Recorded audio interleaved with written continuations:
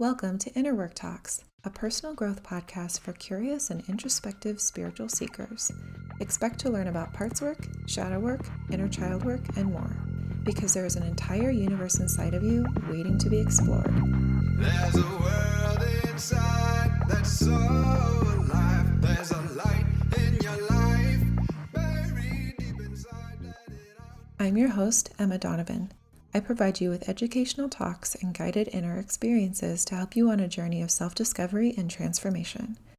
I am the founder of the Inner Work Hub, where I offer inner work education and guidance through this podcast, as well as online courses, meditations, and one-on-one guidance sessions. In my other life, I am also a licensed therapist and the founder of Alternative Therapy STL. Before we get started, just a quick disclaimer. This podcast is for personal and spiritual growth purposes. It is designed to help people who are functioning well in life and who want to get to know themselves better and grow. It should not be considered therapy or professional advice of any kind. Those in need of mental health services are encouraged to consult with their relevant medical or mental health providers before listening to this podcast.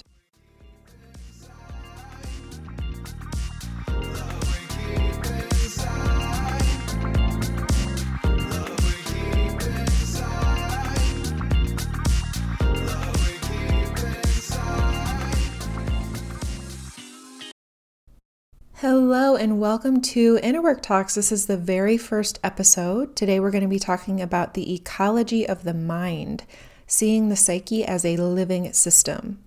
So in this episode, I'm going to teach you a framework for understanding the self that is based on an understanding of systems thinking. If you don't know what that is yet, that's totally fine. I am so excited to share this information with you today. We'll be learning about systems thinking, the inner systems within our psyche, and how they shape our overall personality and how we think, feel, behave, act, and how to use this knowledge to help yourself grow. If you're able to learn to think this way, you will be able to become a more conscious human being. You'll gain a lot more self-awareness. You'll understand why you do what you do. You'll have a lot more natural compassion for yourself and others. And you'll also have a greater understanding of the world at large. And who wouldn't want all of those things?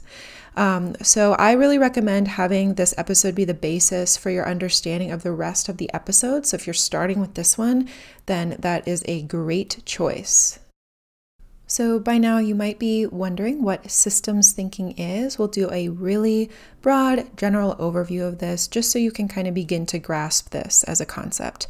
Systems thinking is a paradigm that helps you understand the interconnected nature of all things. I love this quote by, and I'm going to butcher this name, Teilhard de Chardin. He says, "Learn how to see. Recognize everything connects to everything else." I'll repeat that. Everything connects to everything else.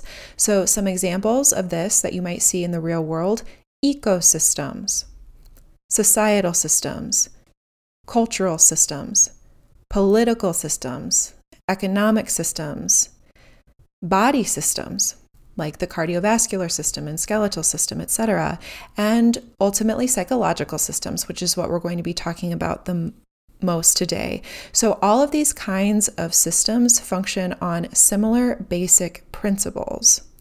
We have these same kind of systems inside of us. So systems are made up of factors. They can also be called parts, and they're made up of relationships between these parts. So there's both parts and then the relationships between them. They are interdependent and they're often co-arising. So in the West, we often tend to think of like A causes B to happen. But from a systems thinking perspective, A doesn't necessarily cause B to be the way that it is. A and B both influence each other through the relationship that they have between each other, and they co-create something together. Systems exist inside of systems, inside of larger systems, inside of larger systems. So for an example of this, one human being is part of a family. So remember I said systems are comprised of both parts and relationships between those parts. So one person is part of a family. That person has relationships with each and every single member of their family.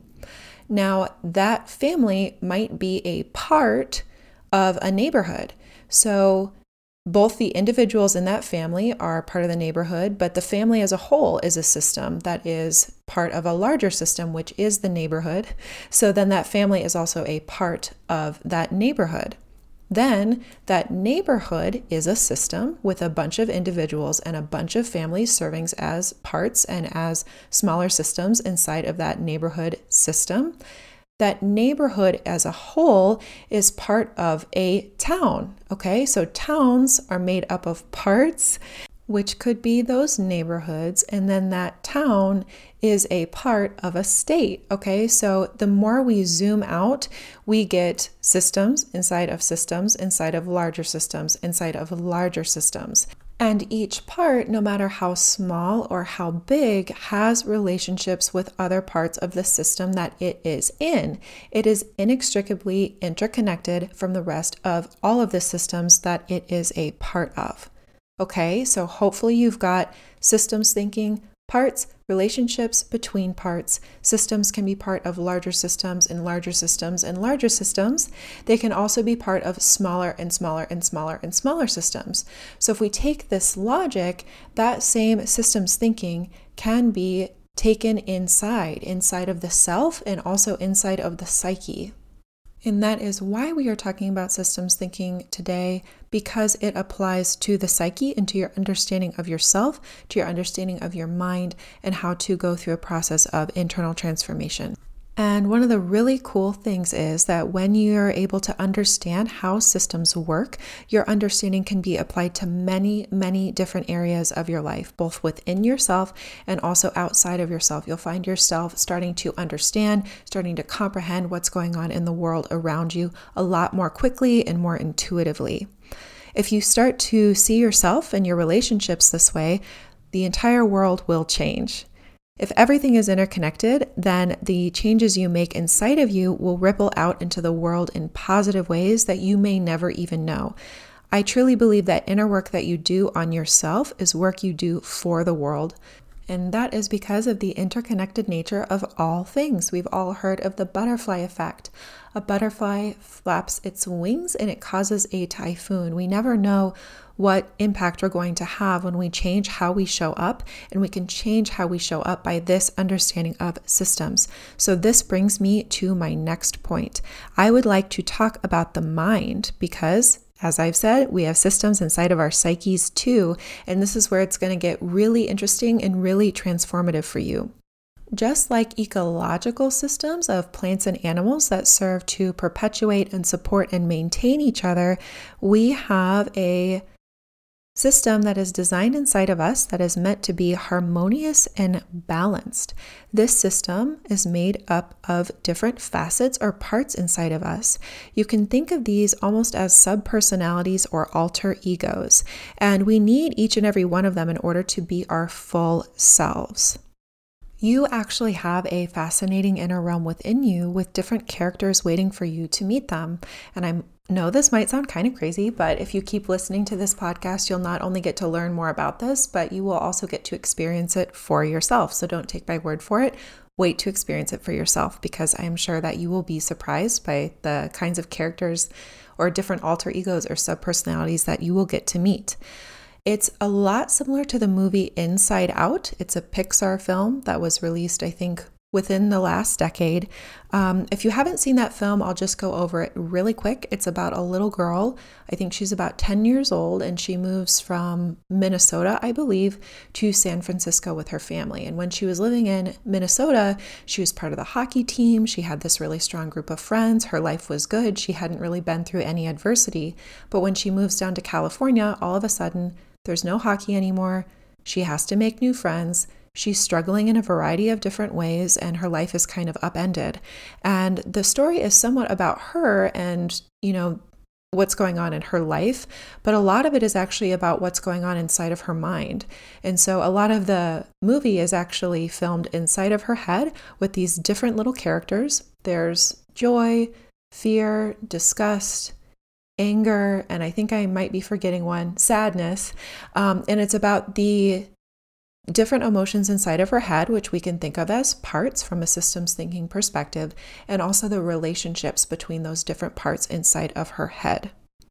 And these characters inside of her head are all ultimately trying to help her in the best way they know how from their own individual perspective. And I'm not going to ruin the movie, but a major moral of the story is that we need all parts of us, including sadness and including emotions that we normally don't necessarily want to look at, because they all serve a positive function for us.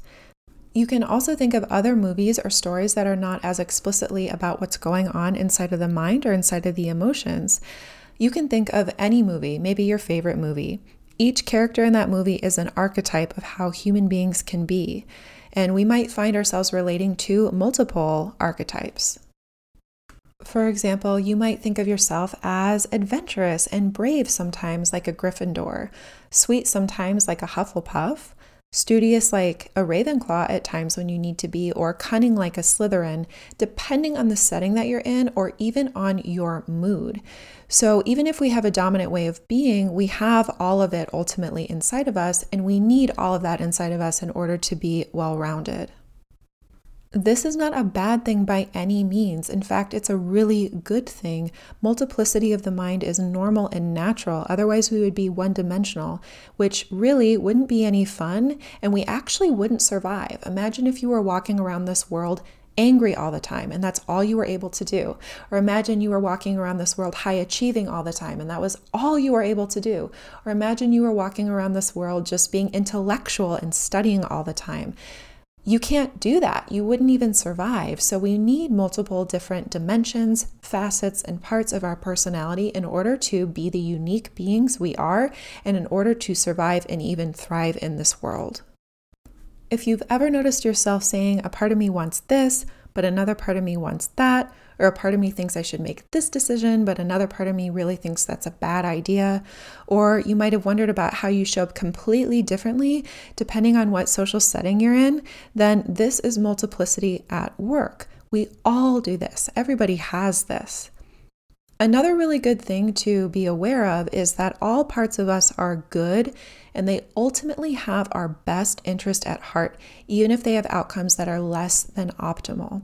I'm going to talk about this a lot more in future episodes.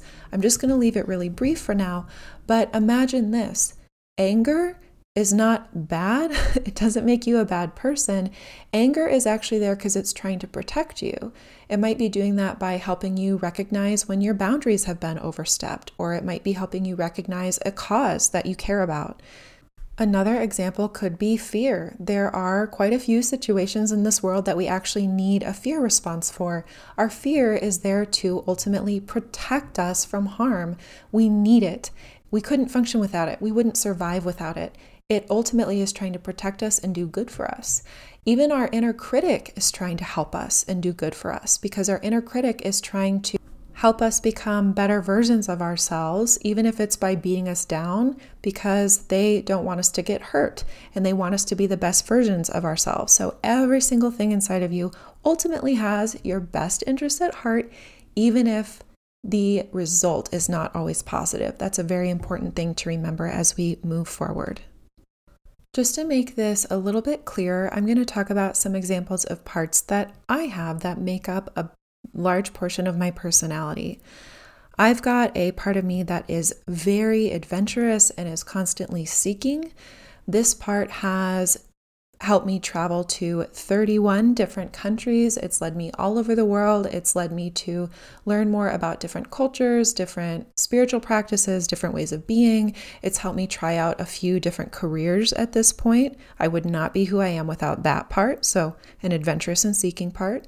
Another part that I have is a studious and learner part. This part loves devouring new information. It loves theories. It loves knowledge. It loves to read. It reads articles all of the time. I have another part that's an alchemizing part. This part loves to take pre-existing things, combine them together, and then morph them into something that didn't exist before. And I have an introspective part that loves to learn more about myself, who I am, my identity. I've been doing this for a really long time, and because of that, that's what actually led me to become a therapist. And it's also what led me to make this podcast and become an inner work educator and guide, because that's something that this part really, really loves to do. I also have a really open-minded and spiritual seeker part. And at the same time, I also have a part of me that's really skeptical. So if you're listening to this and you also have a skeptical part that's showing up as you're listening to this, that's totally fine. I have a skeptical part too, and it's totally okay to have inside of the same person a really open-minded part and also a skeptical part. And really, out of all these parts I mentioned, there's more that I have than even this, but I wouldn't be sitting here today making this podcast if it wasn't for all of them. I needed my adventurous part, my studious part, my alchemizing part, my introspective part, all of it kind of came together and helped me make something like this. So I'm really grateful for the parts that I have. And I love giving the gift of helping other people discover the parts that they have, because when they're able to do that, they're able to feel more harmonious and integrated and do really beautiful things in the world. And I want to just talk quickly about the benefits of seeing yourself this way. If you start to view yourself this way, you're going to be able to receive more clarity on your journey of self-discovery. You'll gain a lot more deep, profound love for yourself. You'll feel more whole and integrated in who you are and less fragmented.